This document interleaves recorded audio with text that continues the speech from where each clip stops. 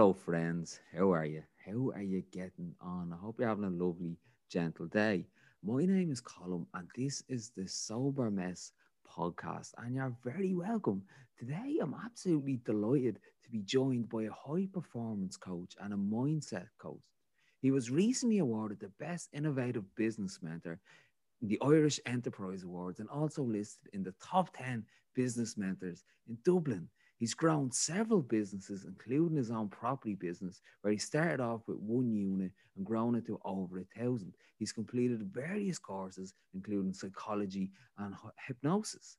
He was an understudy of Bob Proctor also, who featured in the film of The Secret about the law of attraction. So my guest today, Joe Costello, knows all about attracting goodness into our lives, and he's going to tell us how to win the lotto. So, Joe, how are you, man? No pressure with intros like that. Yeah. How are you doing? Thanks very much for having me here, and delighted to speak to yourself and your listeners here today, and hopefully maybe to give a few tips in what I have had in my life. And again, we just touched on the intro coming in there. You said out of the suffering, you get the most gain, and that's it. I suppose my path started many years ago from going down the wrong road and hitting a dead end to realize in life sometimes it's the darkest hour before the dawn. And when you're in that darkest hour, you can see the dawn arriving. And one of the first things I'm just going to touch on there is, we do have a choice. And I know when we're in that dead end and we've took all the wrong turns and, we feel like, there's nothing happening in life and everything has gone against us. There is opportunities there, and it could be just as simple as stumbling across a book or, hitting a YouTube channel or, talking to the right person just to spark a different thought. And I do, run along and say, if we have the same thoughts, produces the same choices will lead to the same actions. And when we do the same actions over a period of time, they become a behavior. Yeah. And then the behavior will produce the experience or the result. Yeah. And we're then in a cycle. So how can we change or look for that different choice? Yeah, it's like what Albert Einstein said, to define insanity is doing the same thing over and over and expecting a different result. Yeah, like, we can't solve the problem from the same level of thinking. And sometimes when we're in these situations, we're not actually thinking. And that's why it's so good to, talk to someone or seek help, because you're like the hamster in the wheel and you can't see outside that wheel. And, by talking to someone, they might just show you a different perception on what's going on in your life. And, as you say, if you have that little spark, that's when things can change. And that's what happened to me, because at the age of 23, I had a mental breakdown. And I was at a point in my life where if people looked in from the outside, I was in a pensionable job. I had a girlfriend back then, and what had I got to be unhappy about? But we never know what's going on in someone's mind. Sometimes it's funny. I don't watch TV, but I'm going to have a guilty pleasure. I watched Harry and the Meg interview, and he turned around and said that, every day they just had to turn up, get suited and booted, put a smile on for the public, where he was living in a trap. And we just never know what's going on in someone's mind. And that's why, we have to be considerate to other people, because you don't know if someone say, you have a bit of an argument with someone or someone flips the lid. You don't know what has caused that. You're only seeing that at that point of time, but you don't know what was leading up to that, to have that outburst. Yeah, it's so true, isn't it? And See, the thing about our patterns, I think the hardest thing we'll ever do is overcome patterns that no longer serve us or empower us. You know what I mean? Because that's what it is. Like that's like I suppose we it's overcoming these beliefs. And I would have my own experience with addiction. That I at one point I would have thought that like the likes of alcohol or overeating was benefiting me. It was giving me a sense of joy. And what it was that I couldn't find joy by myself, or I didn't feel good enough as I was. So I started seeking things on the outside of myself. So I thought, like, I feel like A, so I could say I feel low.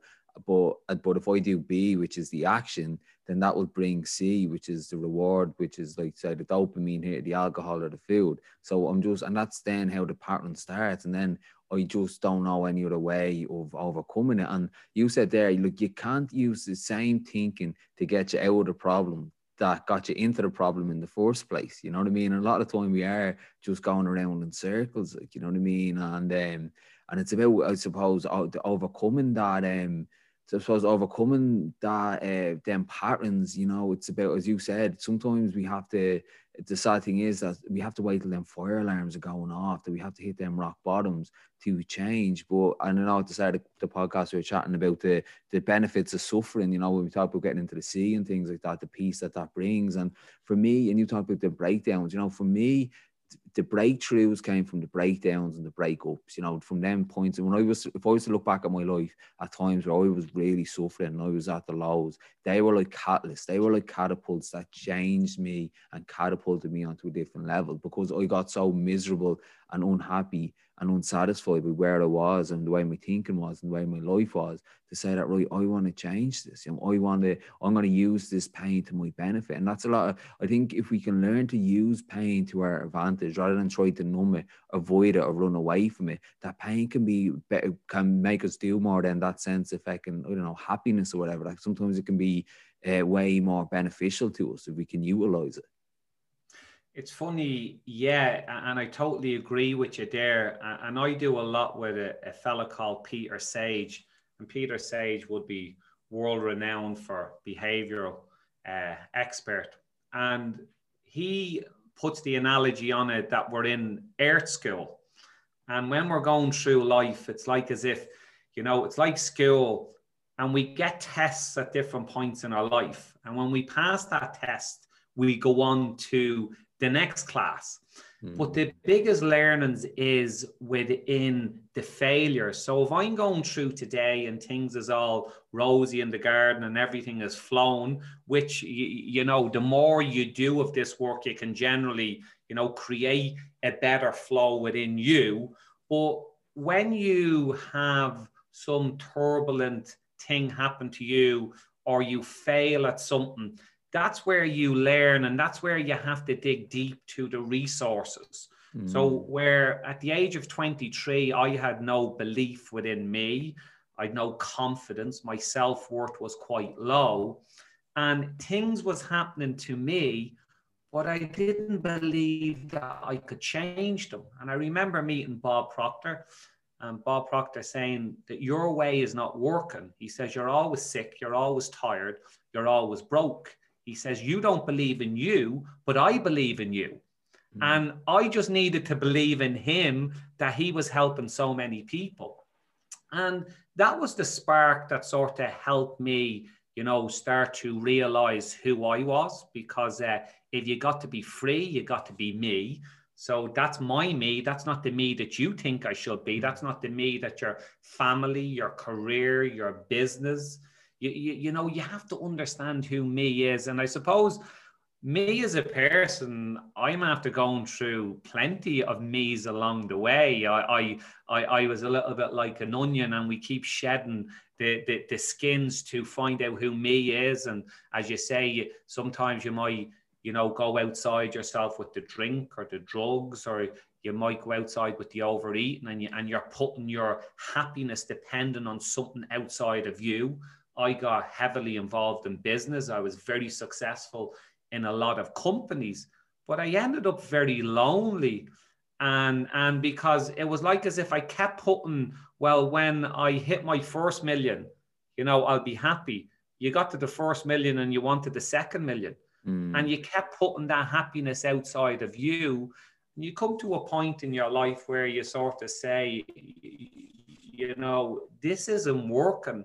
And I've been there, done that, wore the t-shirt many times in life at the end of the year where you're getting tested so you move on to the next class, you know? Yeah, so true, isn't it? And that we need to touch that stove to realize that, like, I've been down that road where everything on the outside looks so well. Like, I had a successful life. I had the money, the car, you know, the nice trends, you know, the great, like, everything looked amazing from the outside. But on the inside, I was lonely. I was miserable. You know, I couldn't enjoy anything I had. Like, I had all them nice things, but it was like I was wearing this. It was like I was looking at this beautiful view, but I had this really dirty pair of glasses on, this really manky pair of glasses, and I couldn't appreciate the view because everything on the inside. But I was taught that from a young age, you know, that if I get that thing over there, I'll be worthwhile, I'll be worthy, I'll be acceptable, you know, I'll be. You know, I'll get approval. You know, if I just get that thing, and I think that's part of the whole capitalist or materialism ideology. You know what I mean? That it's like, what's the, you know, what's the motto for L'Oreal? Is that because you're worth it? You know, if you buy this face cream, you'll then be worth it. You're not worth it as you were, but if you buy this product, then you become worth it. So for us to overcome this, you know, we have to try to overcome the whole marketing and the whole narrative that we see on every ad. We go onto Instagram now and we see that guy or girl with all the followers, they look great, the white teeth, the perfect skin. And with that, that's subconsciously telling us that if we want to be worthwhile, we have to look like that. You know what I mean? But so many people forget that. Like, what about putting work into our intellect, or work into our emotional health, or work into our spiritual health, and try to find a bit of a balance, like, you know what I mean? Because when I was chasing all them things, you know, I was like chasing the rainbow. I was never getting there, you know. And when I did get there, I was like, right, now what? You know, that addict in me there, grab, and then I get it, and I just be like, right, now what? And that's the thing with our ego, is that an ego only knows want. It doesn't understand have. It's like the dog chasing the car. He's chasing this car, and then finally the car stops, and he stops with it, and he's like, Jesus, I wasn't actually expecting to catch the car. I was only wanted to chase it. Like, I don't know what to do now, you know. And that's like us when we get a vision that, if I just get this thing in the distance, you know, or this promotion, or this bank account, or this marathon, or this body, or blah, blah, and on and on. And then we're constantly realizing this doesn't work either, like, you know what I mean? And then we're chasing the next thing. And for me, it was about going on a bit of a journey on the inside and realizing that my natural default state is good enough as it is, and learning to like who I am, and learning to become my own best friend and my own cheerleader, essentially. That, and realizing that nothing on the outside of me is going to fix me. It might numb me, it might be short-term gratification, but then that wears away. And you talked about it, you know, when you have 1 million, you want 2 million. When you have 2 million, you want 10 million, you know. And it's a constant chase and for need. And for me today, it's just about gratitude, being grateful, like, for the simple things I have, like, you know what I mean? Being, you know, I went shopping last night, and I woke up this morning, and I made a coffee, and I opened my fridge, and I just seen a fridge full of food, and I was just so grateful that I have a fridge full of food, like, you know what I mean? Like, how lucky am I to have that, like, you know what I mean? Like, them little simple things, like, and I'm sitting out on my balcony and drinking a bit of coffee and listening to the birds, man. And you know, I'm just blessed, like, you know what I mean? But I'm only blessed because I realize I'm blessed when I start to kind of be blessed for those simple things. Like, and I think as if I change the way I look at things, the things I look at change. Wayne Dyer, yeah. If I Yeah. change the way I look at things, and it's funny because I start my day off with gratitude every day, because there's no such thing as the future, because there's only now. Because how you think and how you feel now is going to dictate your future. So when we, you know, live in the now, and we're grateful for the bed that we sleep in, the body that we're in, people just take granted for the body that we're in. And you go downstairs and you're grateful for the food in your fridge, the cup of coffee, the birds in the tree. You're automatically learning to live with inside of you, rather than being too far in the future, as you say, nearly chasing the dragon and wanting to achieve something in life. So we can be on a track of achievement, you know, chasing the achievement. And it's a little bit like what you said about the dog chasing the car. When it catches the car, it doesn't know what to do. But people is on a track chasing achievement, and the race is rigged. It's like a greyhound race. They're never going to catch the hare. The hare just stays in front of them enough to go around, and we're running through life, and that's very similar to us. And we're rushing around and we're running and we're chasing this hare that we're never going to catch, where we have to have that moment inside of us and sort of say, well, you know, everything that we want in life is inside of us. And I think whether you call it God, higher power, source, whatever you might call it, he put it in a very good place, because it's the last place a lot of people look. They look in the car, they look in the business, they look in the next trend, the next pair of runners, the next hairdo. But like you know, so they go down into the sea and look deep down in the sea, or up into the sky, but it's inside of us. So we're going outside of us looking for what's inside of us. Yeah, that's it. And you're talking about Wayne Dyer as, and he's a great analogy, you know. He's a few of them, but he's a good one where, you know, he drops his keys and he's in the house and he's no lights on in the house and he's looking around everywhere, can't find them. And he looks out the window and he notices the street lamps are on outside. So he goes outside and starts looking for his keys, and his neighbor comes along and he's in some garden, and his neighbor's like, "What are you doing?" He goes, "I'm looking for my keys. I'll give you a hand." So the both of them are looking in the garden, and the neighbor says, "So whereabouts did you drop your keys, by the way?" He goes, "Oh, I dropped them in the house." And he's like, "What are you doing looking outside?" And he's like, "Oh, because there's lights out here." And it basically trying to say that we're always looking on the outside, you know, because we can see it, because we can see, if I see that car, the promotion or the house, whatever, because I can see it, I think it will fix me, you know, without actually looking on the inside, you know what I mean? And then realizing why is it still dark on the inside? And I think like goals and achievements are important, you know what I mean? They are, you know, it is good to have a sense of achievement and a sense of purpose there, and a sense of motivation, but it's about realizing that they don't define us, that our sense of worth and our sense of who we are, and, you know, if our sense of happiness doesn't come from achieving that goal. That, like, say if I was like, say if I was putting all my investment into how I look, you know, if I look great, you know, and everything's going for me, then I can be happy. But what happens then if you start to age? Then, you know, naturally you're going to start to age, you know, and then does that mean you're not good enough anymore because you don't look a certain way? Or what if you say, right, I'm successful, if I have a nice car, you buy a lovely car, it's great, you're looking after it, you're hoovering every day, you know, it's great, but then your neighbor rocks in with a newer car,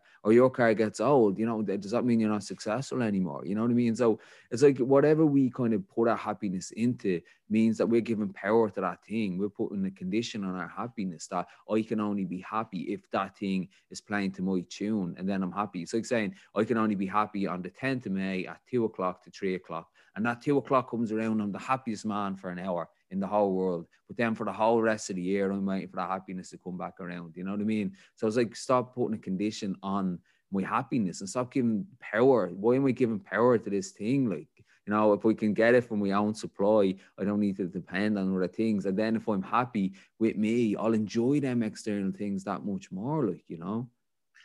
And it's funny because you do need a goal, because I believe we're goal-seeking organisms as humans. And the purpose of us in life is to grow and express ourselves. But one of the things I teach within my mentorship that I do is, a lot of people think a goal is to get a bigger house, to get a bigger car, to have more money. I believe a goal is for you to grow as an individual inside of you. And when you grow within your mindset, within your confidence, within your belief, within your self-worth, your byproduct of you growing is your house, your car, and your business and career. Because naturally, when you're in a better flow, when you're more happier, you will attract the things in life to you, because you're fluctuating on a higher frequency. And one of the other things that we look at is the likes of self-image. So there was a fella called, a plastic surgeon called Maxwell Maltz, and he used to do a lot of plastic surgery in the 1970s.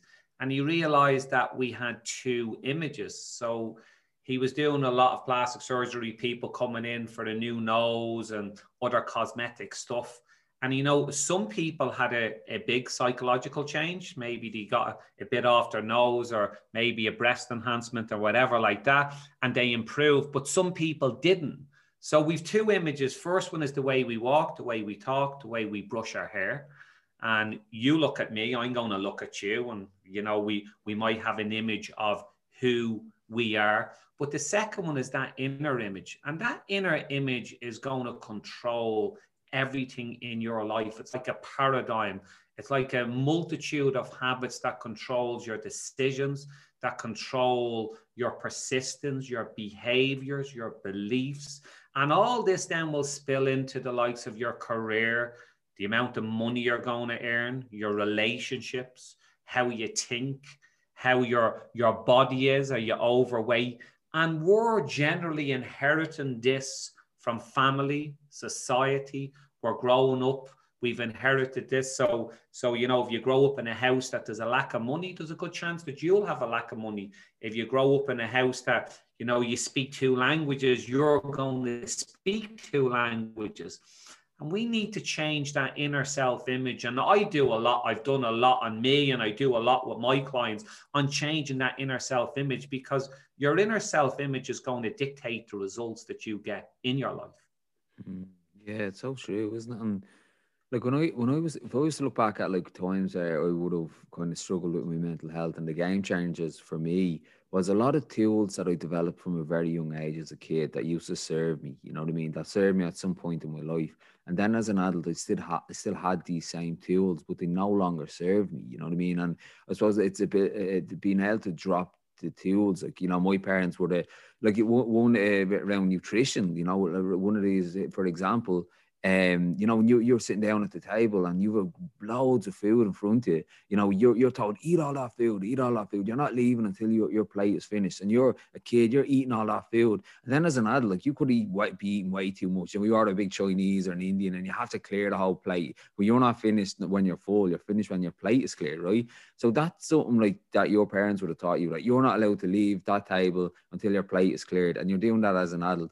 Where they would have learned that is from their parents, or where they would have learned that from their parents, where they had a tool to say, you need to eat all that food, because back about 100 years ago, whatever, when food was very rare, like it wasn't as accessible as it is now, you needed to finish a whole plate. You know what I mean? You needed to finish a whole plate because you didn't know when you were going to eat again. So it was a matter of life and death. It's like, eat all your dinner.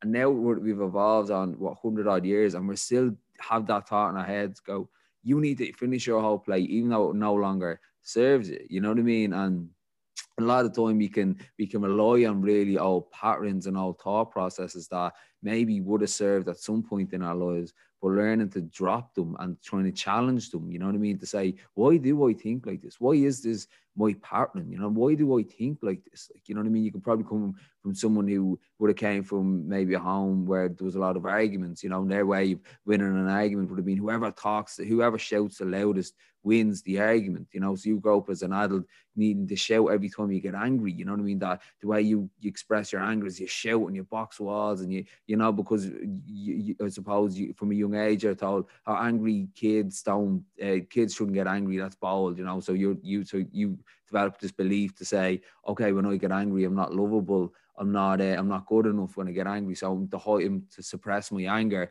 and then that anger overflows, and we're fucking overreacting and things like that. So I think a lot of it is being able to challenge tools and patterns and thought processes that maybe served us at one stage, but no longer do anymore.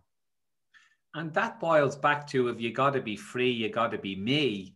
And when I say if you got to be free, you got to be me, that's looking at, as you say, these inherited beliefs or behaviors that you need to clean your plate. Like, you need to eat all your plate, you know, where later on in life you could be out, as you say, in a curry or having an Indian, and you're full halfway through it, but you're programmed that you have to eat all that, you know, that plate of food. And that's the great thing, is starting to understand, you know, how can, you know, you become a better person in life, and understanding these programmings that we've inherited, to the point of view, say, if you grow up in a house that maybe there was a volatile relationships within the house, you could end up a very angry person, that the only way that you know how to deal with a situation that's not going your way is to maybe throw your toys out of the pram.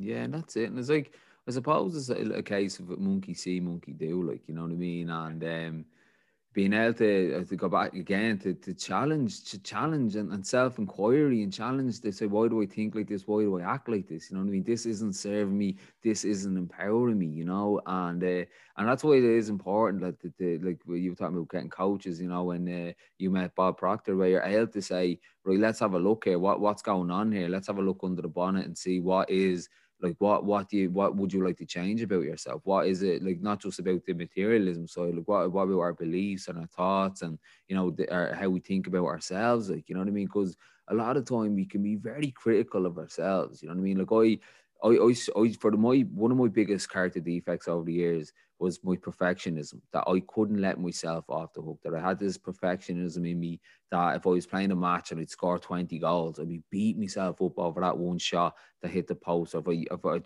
just work of art that I'm picking out the little tiny discrepancy with it, or whatever it is, someone could do what I do and I'd give them such an overwhelming pat in the back.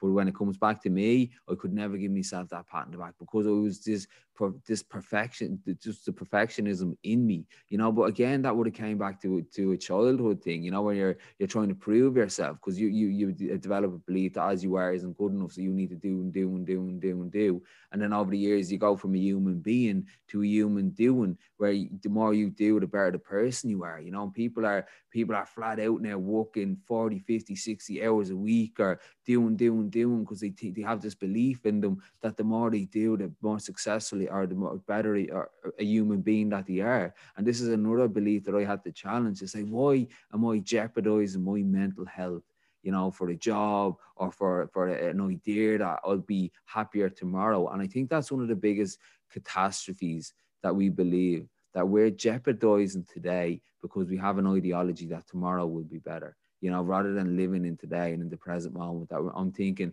tomorrow I'll be a better person. If I put it, tomorrow I'll be happier, tomorrow I'll be more worthwhile, tomorrow I'll be worthy. And I'm thrown away today on the belief that tomorrow will be better. And then tomorrow comes and it's the same thing again. Oh, tomorrow I'll be happier when I get that thing, when I get the car, the blah, blah, blah, blah.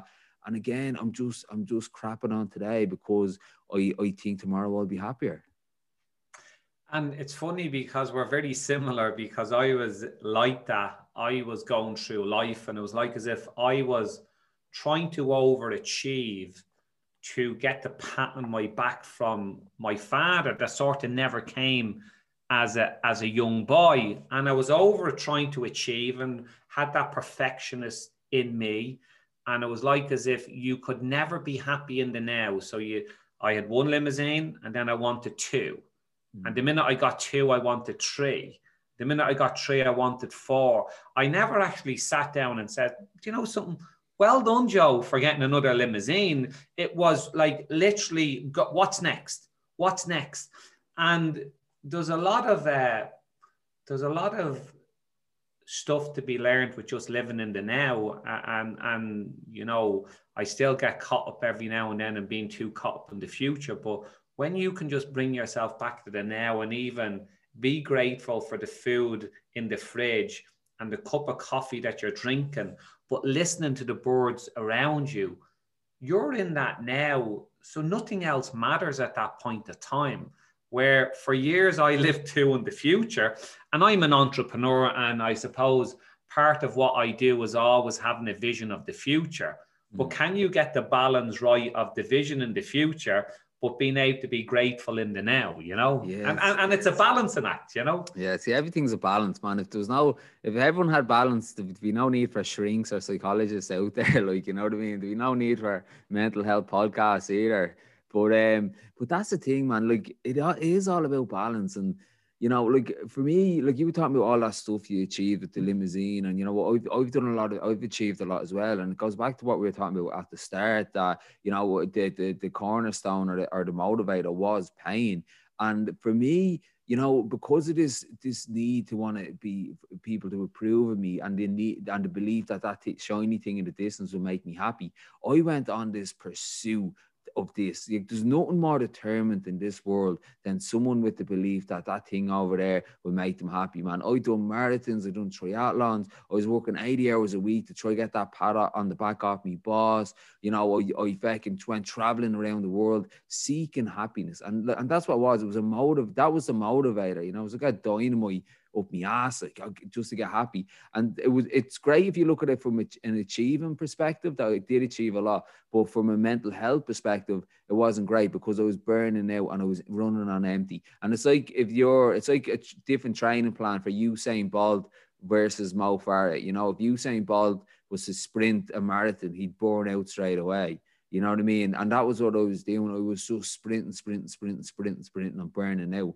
You know, so I needed to learn that. Yeah, maybe my high achieving mentality was beneficial, but it wasn't sustainable long term. You know, because I was running on empty. And I remember listening to Jody Wilkinson was on a podcast, really good podcast, and he was talking about how his mental health took a wobble. Was the very thing that served him at one stage in his life, that his mindset of being a high achiever served him during his England career. But it also it misserved him then on his mental health when he realized that everything he was doing was never good enough. You know, that he had this belief that if he just won the World Cup, and he just had such a pursuit and a hunger and determination to get onto the England rugby team and then go on and win the World Cup. And then he said the most depressing thing was what he thought would make him happy and complete him, and he won the World Cup, and then he was just sitting in the dark in the hotel room on his own, just being like, now what? You know, I thought if I got over to that side of the garden or that over that mountain, I'd be happier, but I'm still left with me. And that was my problem. You know, everywhere I went, there I was. Then I finally realized that I needed to work on hanging out with Colm, that thing over in the distance wasn't going to make me happy, that I had to realize, why am I trying so hard to prove myself and learn to like myself by doing a thing, rather than just learning to like myself, realizing that I'm good enough as I am, my default state. And you know, one of my mantras today is I am good enough regardless of my bank account, regardless of the shoes I wear, regardless of the childhood I had, or regardless of my addictions in the past, or regardless of whatever, you know, whatever million things we can use to put ourselves down, to say I am good enough regardless today. And, you know, the good thing about myself and yourself is, you know, we have this experience through life.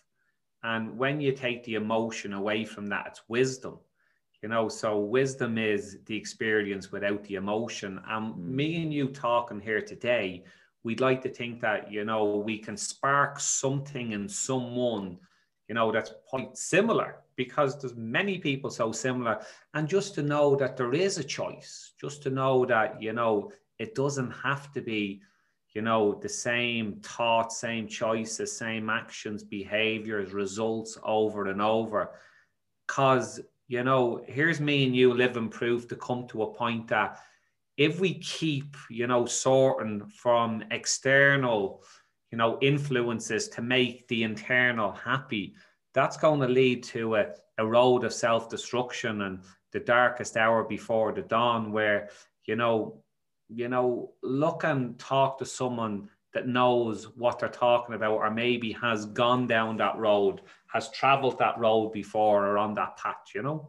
Yeah, no, it is that. It's 100%. And I think that's the thing, when you can get to a place where you can use your experience to benefit other people. Like, you know, pain isn't wasted when you can use it to connect and, I suppose, relate with other people. You know, that when you use your experience to say, yeah, I struggled, but I overcame it, you know, and you were being vulnerable, that's essentially giving me permission to be vulnerable, you know. And like, oh, Joe's was after going and saying he had a breakdown, and I was like, Jesus, I had a breakdown. Well, I didn't know we could just openly talk about that. Like, are we not meant to put the best foot forward all the time? And as soon as you said that, then straight away I felt the sense of comfort to say, right, I can show my hand here as well. Like, and you know, that's the thing about like pain and experience. Like, you know what I mean? That, you know, like experience, you could say, like, you know, and wisdom, you know, I remember I heard this, like, pain is experience, like knowledge and experience. Like, knowledge is saying a tomato is a fruit, but wisdom is known not to put it in a fruit salad, like, you know what I mean? And it's true, I suppose, through the experience of touching them stoves or going down them cul-de-sacs or not hitting them rock bottoms, that I've gained appreciation, you know what I mean? And I was having a chat recently about just about addiction, and that because of our addictions, we've come to places where we're overwhelmingly we have overwhelming sense of gratitude for simple things. And the mindset that we have today was because of the groundwork or the pain we may have had in the past. And you could compare it to the way Spider-Man was bitten by the spider. He was bitten by that spider, which was obviously a shitty thing to happen, but that led to him having these superpowers. And I compare that to my own kind of struggles, that if I hadn't awareness through them struggles, the superpowers I have today, which is my gratitude and my mindset and my ability to help people and communicate my experience to others, are my superpowers today. But my spider boy was that addiction. My spider boy was that breakdown. My spider boy was that bad mental health in the past. You know what I mean? So again, it's like back to how can I utilize it? How can I make the most out of it?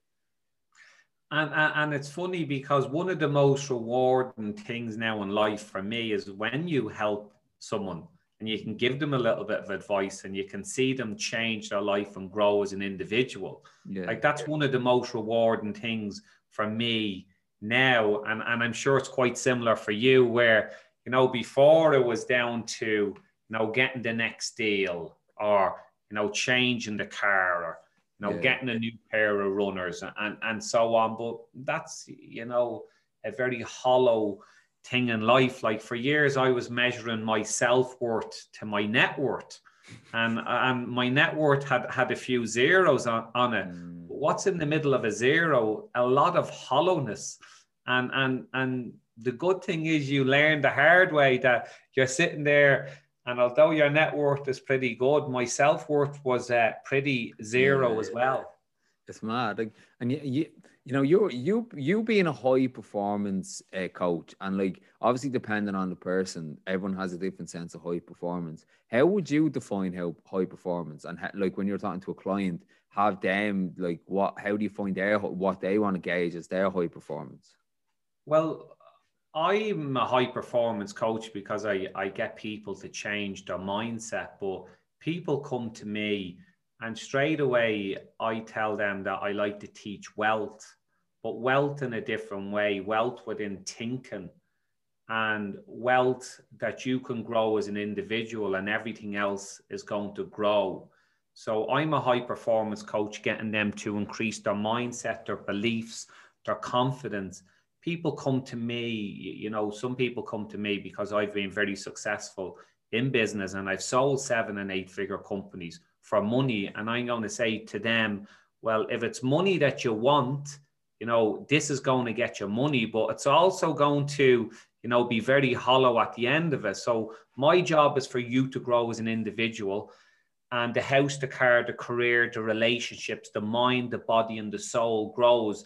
Because when you start understanding who me is, so I'm all about understanding me and getting rid of these programmings of lack of self-worth, or the programmings of anger issues, or the programmings of maybe money was scarce growing up, or the programmings of all these programmings that I just want you to be nearly like a snake and shed all these skins so you can be who you want to be.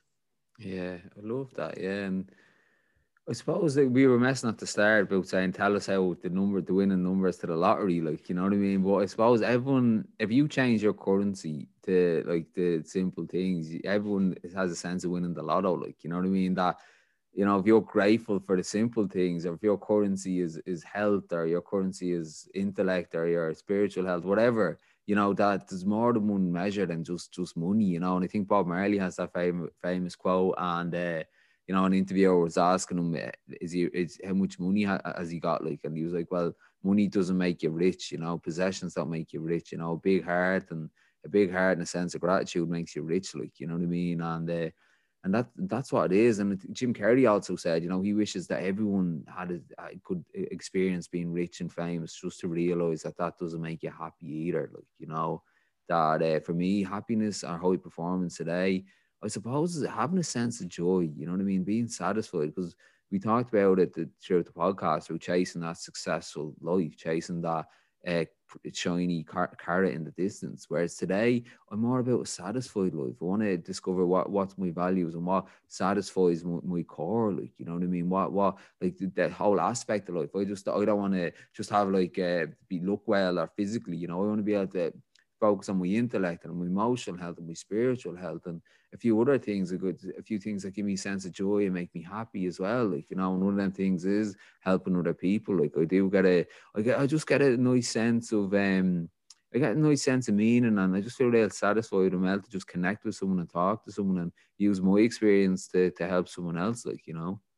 And it's funny because we'll always attract into our life what frequency we're on. Do you know that way? Mm, Likeness attracts likeness. And a lot of people I attract into my life at the minute is into my mentorship is business professionals and business owners. And they're believing that they have to work 50, 60 hours a week, and they're stressed, they're affecting their relationships with their loved ones, and everything is in disarray. And it's the same level of thinking is going to produce the same results.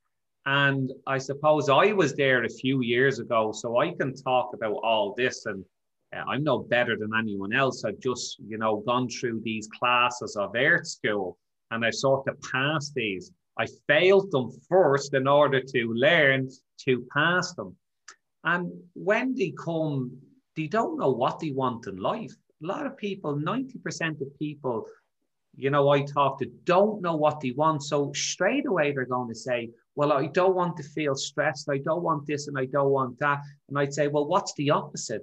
Are you aware that where your focus and your concentration goes, the energy flows? So just by the fact that you're looking at this and you're giving it energy, we're programmed to live our life through our five senses, what we see, hear, taste, touch, and smell. And when we go into the intellect, and we start realizing that we have an imagination. So if you can see it in your mind, you can hold it in your hand. And then we start using our reason mind to knit the ideas of what we're going to imagine, what our idea of life should be. Then we have the will. So JFK met Warner Van Braun in 1962 and says, what will it take to put a man on the moon? And he says the will to do it, the focus, the concentration. Didn't say how much it was going to cost, didn't say how long it was going to cost, didn't say, how many people it needs. And the will is like that persistence. And two of the biggest things I teach is decision-making and persistence. Number one is, do you want it? And people say, yes, but I don't know how to get it. And I'd say, don't worry about the how, you haven't made the decision. Make the decision. When you make that decision, you're going to shift your frequency. When you shift your frequency, you're going to get the ideas, you're going to meet the people, and you're going to get the money. And the second thing is the will, is the focus, the persistence in you going after your goal. And it's getting harder and harder in life, because even down to social media and your phone, your will and your focus is getting less and less because the world is speeding up. And we've less and less concentration. So can we focus on what we want and keep that picture in our mind? And by us keeping that picture in our mind, we're going to change our thoughts, our feelings, the actions that we take, which is going to create a reaction or an attraction and bring the result closer to us. Love that. Yeah, it's so true, isn't it? And it is that thing, that the law of attraction, that if you can visualize it, you can achieve it. Like, you know what I mean? And I love that. If you can see it, if you can see it in your mind, you can see it in your hand. Like, yeah, it's and that's what it is. Like, if we can change my mindset, like just alter my mindset and say thinking in a higher frequency and more positive thoughts, like, and thoughts that, drop the old thoughts that don't serve me, and start thinking more thoughts that are empowering me, and being around people that are going to bring the best out in you as well, like, and then you hear about people, you get people in your life, they're either drains or fountains. And it's like, what type of person do you want to be hanging around with? Like, but like, if you were to say, go back to yourself when you were 23 and you were in the middle of that breakdown, what advice would you give to yourself around mindset? Like, what mindset would you ask yourself to try and develop? Well, at that point of time, I knew no difference. So my level of awareness at that is that's all I should be, do, or have. Mm. And everything in life is a level of awareness. So we don't do things in life because we want to. We do things in life is because that's all we're aware of.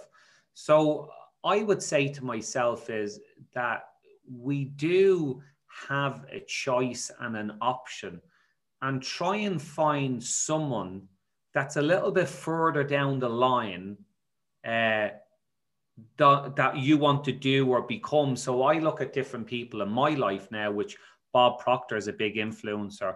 I look at the likes of Elon Musk for innovation.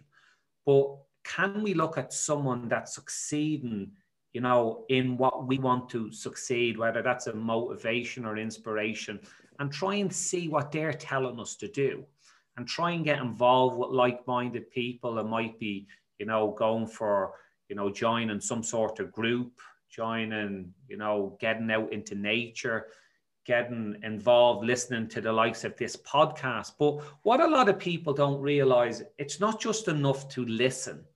We have to be taking action. So I can look on YouTube tonight and I can see someone doing a great workout, and the fella might have a great six pack, but that's not going to make me fit. I physically have to go to the gym if Corona wasn't here and they were open, and eat healthy. So you know, there's knowing something and there's actually doing something about it. And I would say that we have to take the action, which creates the reaction, and the action creates the attraction. And that's what's going to change your thinking.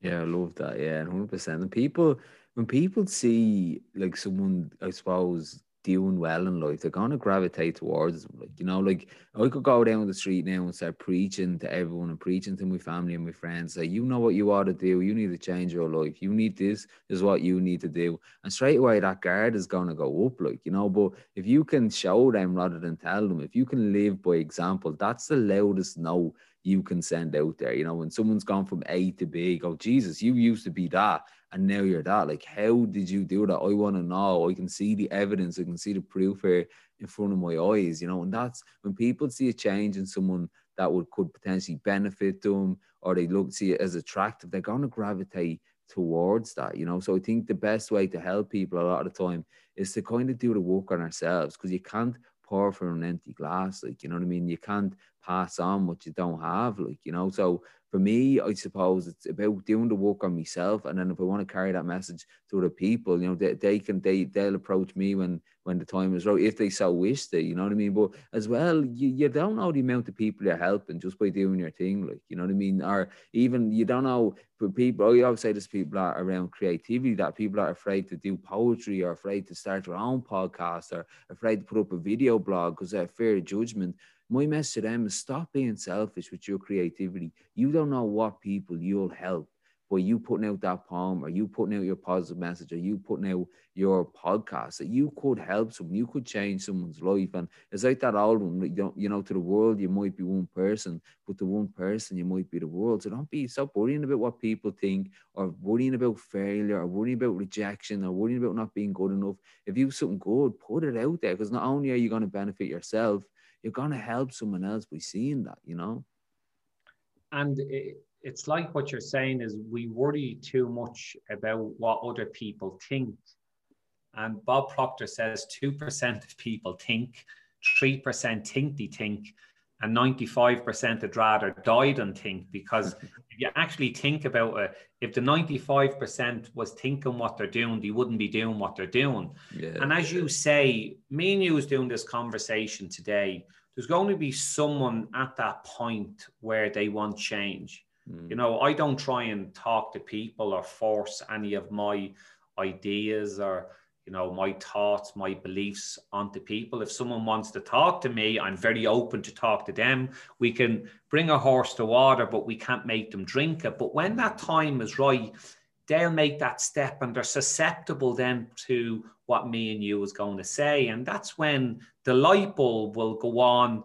Okay, well, I need to take an actionable step to create a better future. Yeah, spot on. Right, so before we wrap up the podcast today, your whole life experience, how would you define happiness?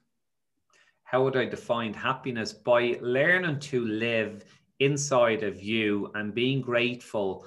If you're grateful for the smaller things in life, everything else will look after themselves. Yeah, I love that. I love that. That's brilliant, Joe. Right, man. Joe, it's been an absolute pleasure. Will we ever get you down for the sea dip sometime? You will. I'm going to commit to that now. I'm probably going to wear shorts. I'm not going to do the skinny dip. I wouldn't be proud. I don't think I'd have enough to show off to do the skinny dips, to be honest.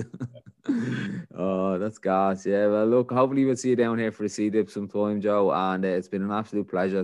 Personally, I've gotten so much out of this chit chat. So thanks for coming on. And yeah, I'm going to go do my lotto now. I'm only joking. Thanks very much for having me. Okay. Thanks, Joe. Have a good day. Number 1, 16, 23, 27, 31, 42, and 43. Okay. Grand, I have that written down now. Go on, Joe. Have a great day, man. Thanks very much. Thank you.